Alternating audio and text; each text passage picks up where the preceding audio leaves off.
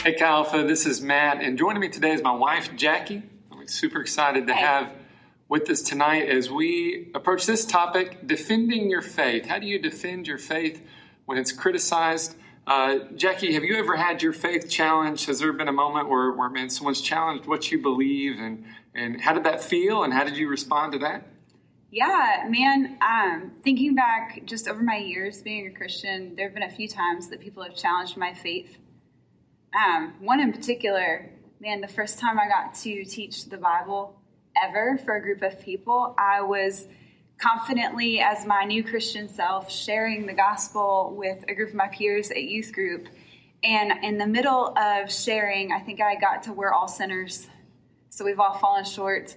This girl stands up in the middle of the youth group, points at me and goes, "Do you mean I'm going to hell?" At which case I just said, because what on earth? What on earth? I didn't know what to say. Now, okay, I've shared the gospel in many situations. I've had my faith challenged in many situations. I can say nothing else has ever come close to that, right? Sure. As far as being awkward. But really, I think the Lord used that awkward moment where this girl stood up and she was from a different faith background. She was just really offended by the gospel because it meant that her belief system was wrong. And, I had just heard the good news of Jesus. So I was like, why wouldn't anybody want to hear this? And we didn't know how to communicate with each other. But I think it really led to me getting with my youth pastor and getting into God's word and really buckling down and figuring out why I believe what I believe and being able to communicate that more clearly. So it ended up a good thing. Yeah, ultimately it was a good thing. Push to really learn how to defend my faith. But in the moment, it was really awkward. For sure. It was really awkward. Jackie and I were talking earlier that in the last 20 years or so of ministry, we've probably had to explain the gospel, defend our faith hundreds of times. And it sometimes go better than others, but like she was saying, it makes you want to study, makes you want to know it better so that you can defend it better. Modern Christians, they often struggle to defend their faith and really explain what they believe and why.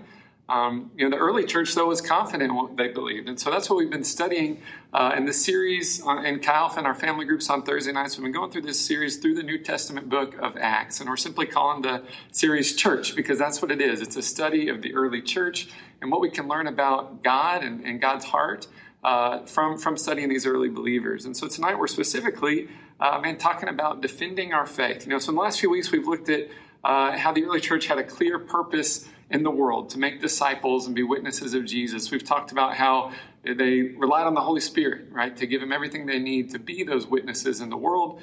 We talked about what the community of the early church looked like, how they loved and cared for one another.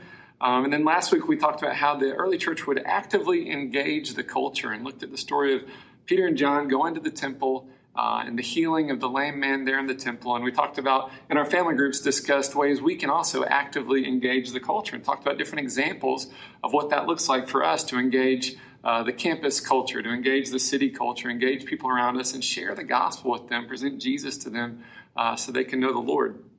And so when we engage the culture with the gospel, we can always expect two things to follow. First, people are going to receive that message and come to Christ. Right. Some will. And also, persecution and difficulties and challenges will come from those who do not accept that message. Right. Those two things you can always count on. And that's exactly what we see in Acts. So after this miraculous healing, Peter and John have the opportunity to proclaim the gospel there in the temple courts. Many more people come to Christ, but then they also get in trouble with the religious leaders there. And they're brought before the authorities, and they have to defend these proclamations that they've been making about Jesus. So that leads us into what we're looking at tonight. How do we react today when our faith is challenged? Right? How do we react today when someone comes to us and challenges us? Why do you believe in God? Right? Why Jesus? Why is Jesus the only way? And how do you know for sure that the Bible is true? When we have our faith challenged in that way, how do we react? Right? How do we give an account for what we believe and why? And how do we defend our faith when it's criticized? This can be really tough for people, right? This can be really tough for young people, especially many young people will leave the faith. Their faith is challenged and they don't know how to defend it, right? It makes them wrestle with things they've not thought of before. And sometimes they don't have people that they can go to that help them give them good answers for what they believe. Sometimes they'll ask pastors or trusted leaders these challenging questions, and they'll be dismissed with stuff like, oh, you just need to have more faith, right? Or don't ask those kind of questions, which it's a terrible thing to say, right? But their faith is damaged from that, and sometimes they'll turn away from God or leave the church because they've got these tough questions and don't know how to defend them, don't have good answers for them.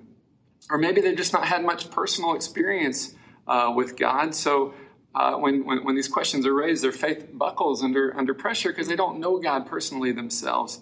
So it's a real struggle for modern Christians to defend their faith in the face of intellectual criticism and this increasingly secular culture. So 1 Peter 3:15 challenges us with this.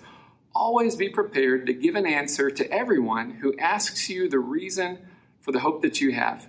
But do this with gentleness and respect. So Peter encourages us, we need to always be ready to give an answer because people are going to have questions. They're going to see your life and they're going to say, Jackie, the way you live is radically different from the way that I live. And I've got questions. I want to ask you about that. Yeah. Peter says, we need to be ready. Expect that. Expect people are going to have questions for us. Be ready and then be able to give that reason. Give that defense for what you believe. I love that he says, do it with gentleness and respect, right? Give that answer gently and respectfully to that other person. I love that.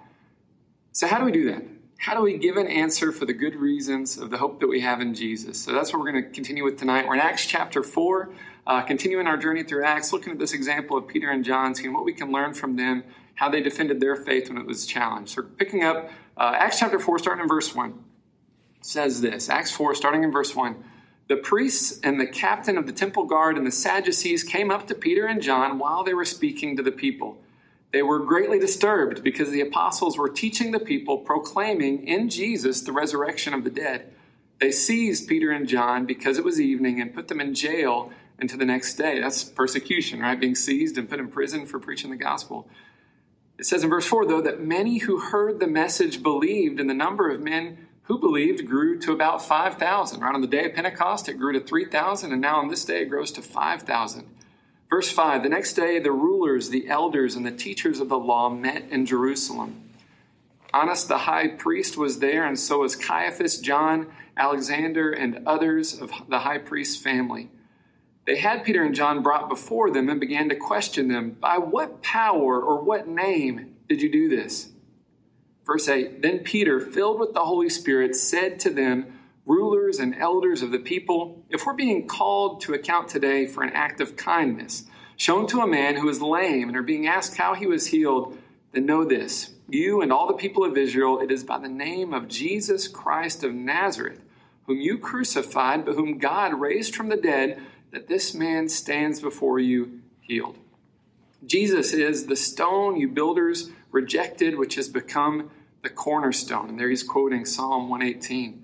Verse 12, salvation is found in no one else, for there is no other name under heaven given to mankind by which we must be saved. So let's pause there for a moment. So first, to defend our faith, we have to know it. So Peter is able to clearly articulate here, oh, this man that was healed, I'll tell you how that happened. It was by the power of Jesus. He's able to clearly explain who Jesus is, the risen Messiah that men must put their faith in to be saved. Peter's able to clearly articulate these things because he's studied, because he knows it. So that's going to be number one for us about how do we defend our faith. Know what you believe and why. You've got to study, right? You've got to study. Peter's able to speak with confidence here. And Peter knows this stuff, obviously. He can clearly articulate it, clearly explain it. He can even have his scripture verses. He's got his scripture references he can point to.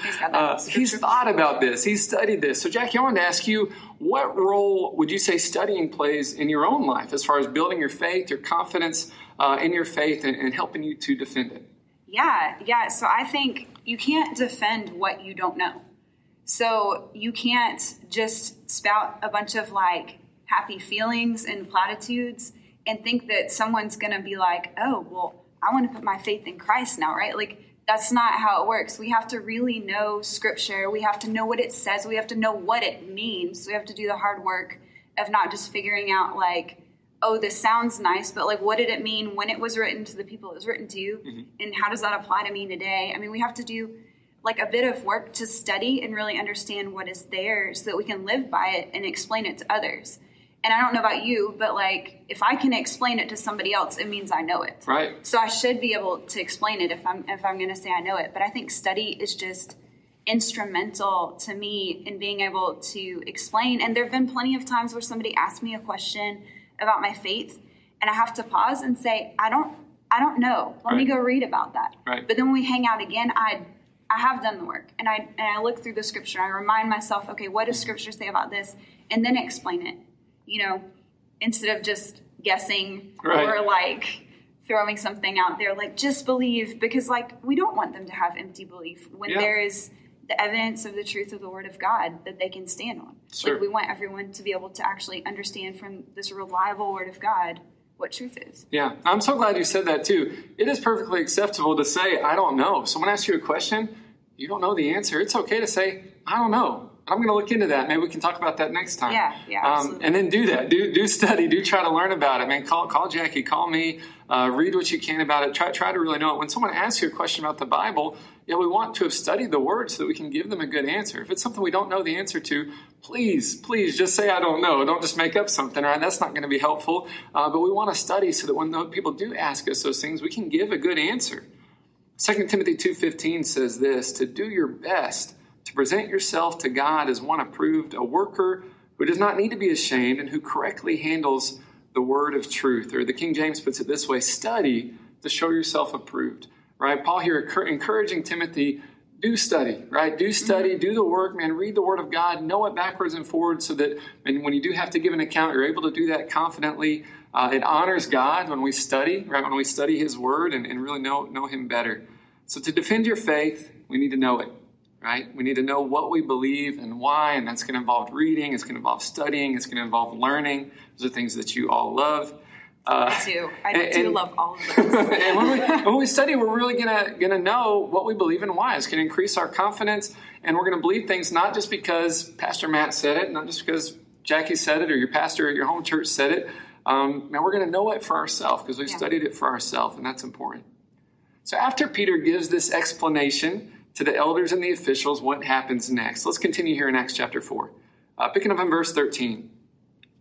When they saw the courage of Peter and John and realized that they were unschooled, ordinary men, they were astonished.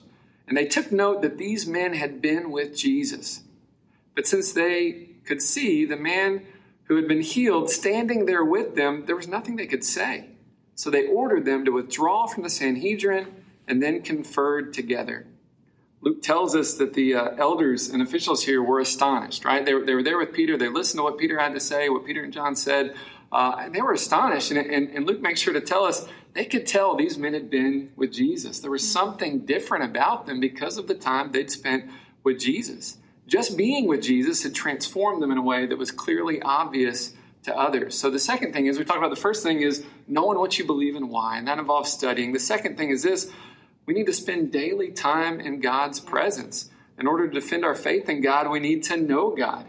Not just know about Him, but to know Him relationally, personally, intimately, and that involves spending time with Him. Right? People can see the difference in your life when you've been spending time with God, when you've been spending time in His presence, in His Word, and in prayer. So Jackie, what does your daily time in God's presence look like? And what are some of the ways that God has prepared you during these times in His presence for what you're going to have to face that day? Yeah, so I love my time with God every day. I think it is the thing that carries me through the rest of the day and the week. And if I don't have that time, man, life is just better with it. Right? Like, it's just so much better with it. So my daily time with God, I like to spend time reading Scripture. And right now, what that looks like is I'm doing a reading plan called Live Dead Joy. And it takes me through the whole Bible in a year. But it's really good because I need to understand like the whole story of Scripture, what's in there. And so it takes me through it, and I do a little bit every day. And then there's like a reading to go with that. And so it kind of helps it be cohesive, helps me realize if I'm reading and I'm keeping on track and understanding things correctly. So I really like that. And then after I read Scripture, I spend time in prayer. And a lot of times, I just pray to know Jesus more. I pray for the needs of my life. A lot of times I respond to what I read in Scripture. Like, I'll read how loving and gracious God is and realize how I completely fall short of that. So spend time saying, Jesus, would you make me more like you? Mm-hmm.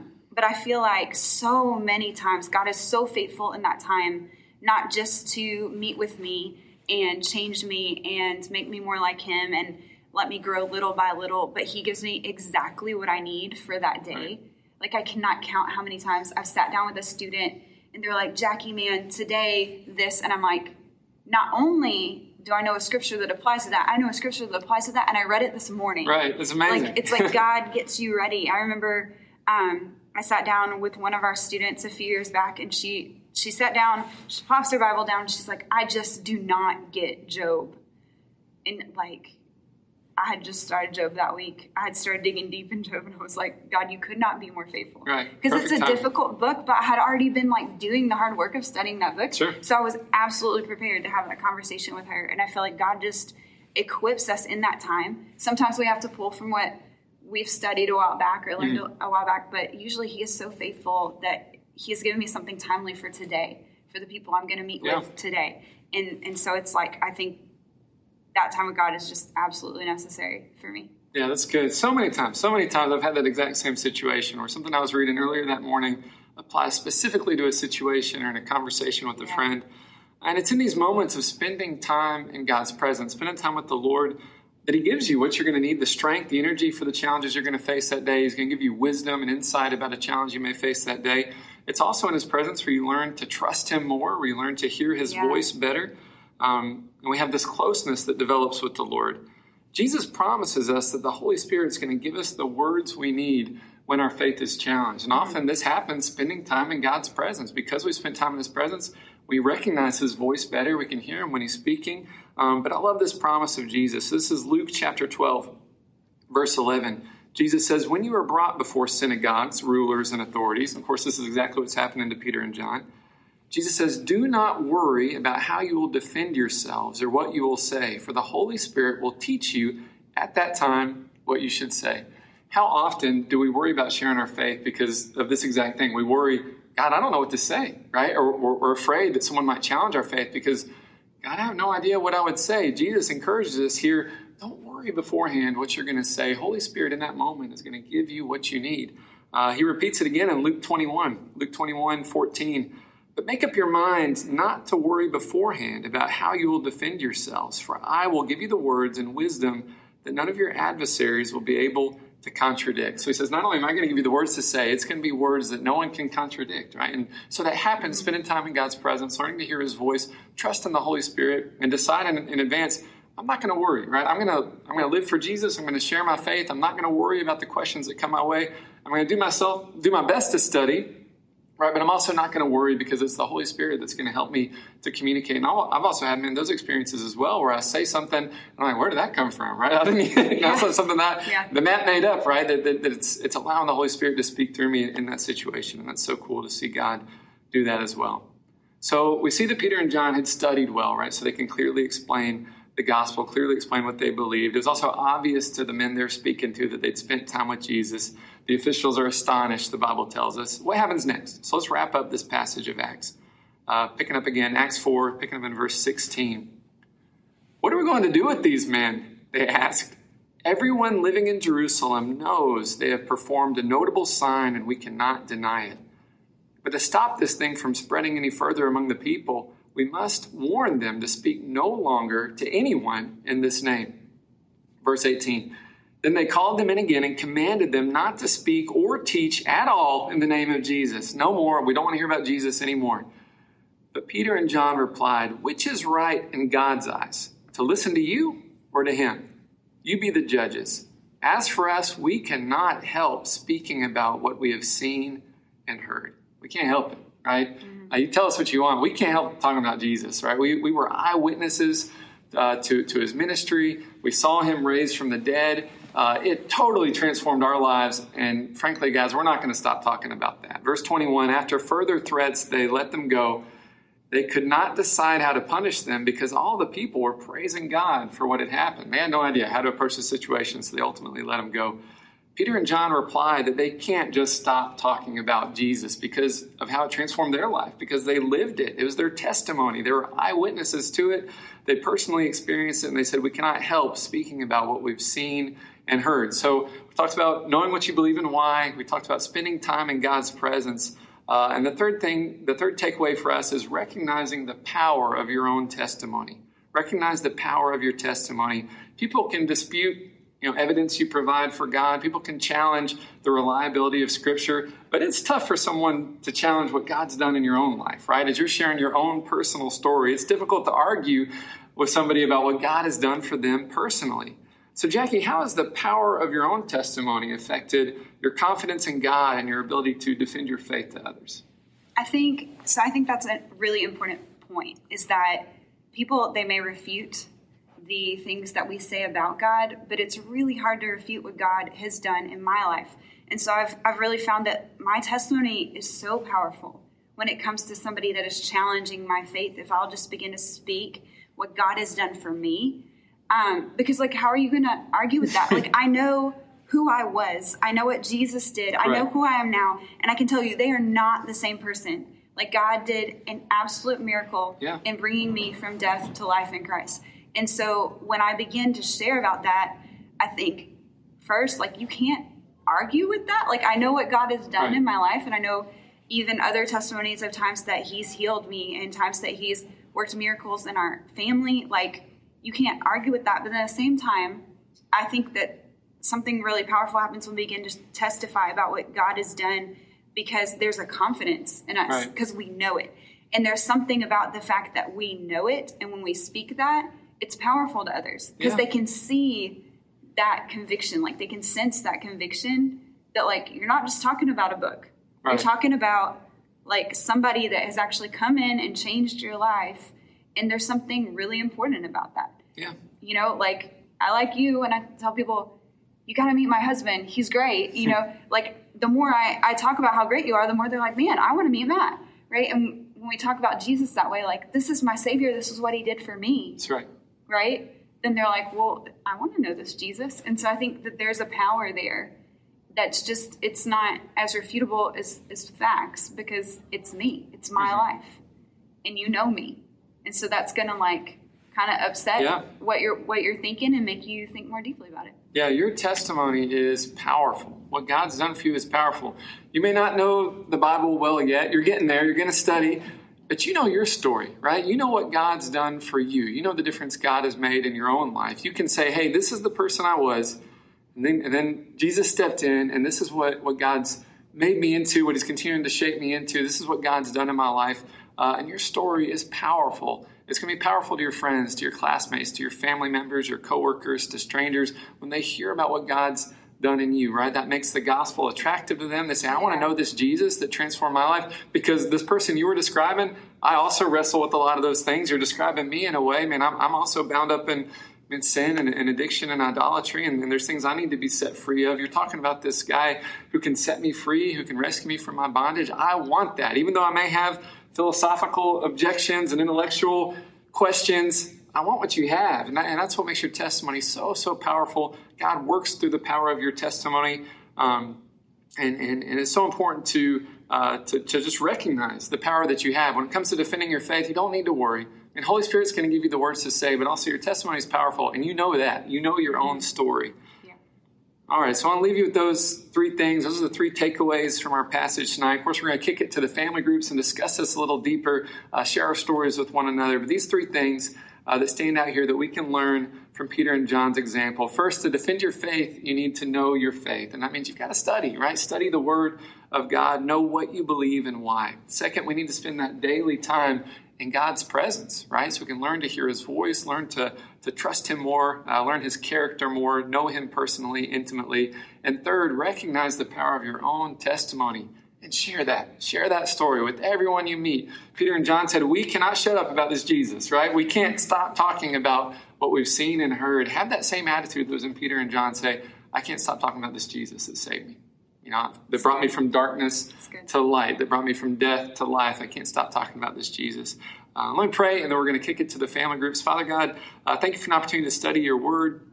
God, I pray, Lord, that your word would shape and mold us to be the men and women of God that you want us to be, God, and produce a harvest of faith, a harvest of righteousness in each of us. God, bless these conversations we're going to have in the family groups. God, and pray that you would encourage every single student this week. In Jesus' name, amen. Amen. Love you guys.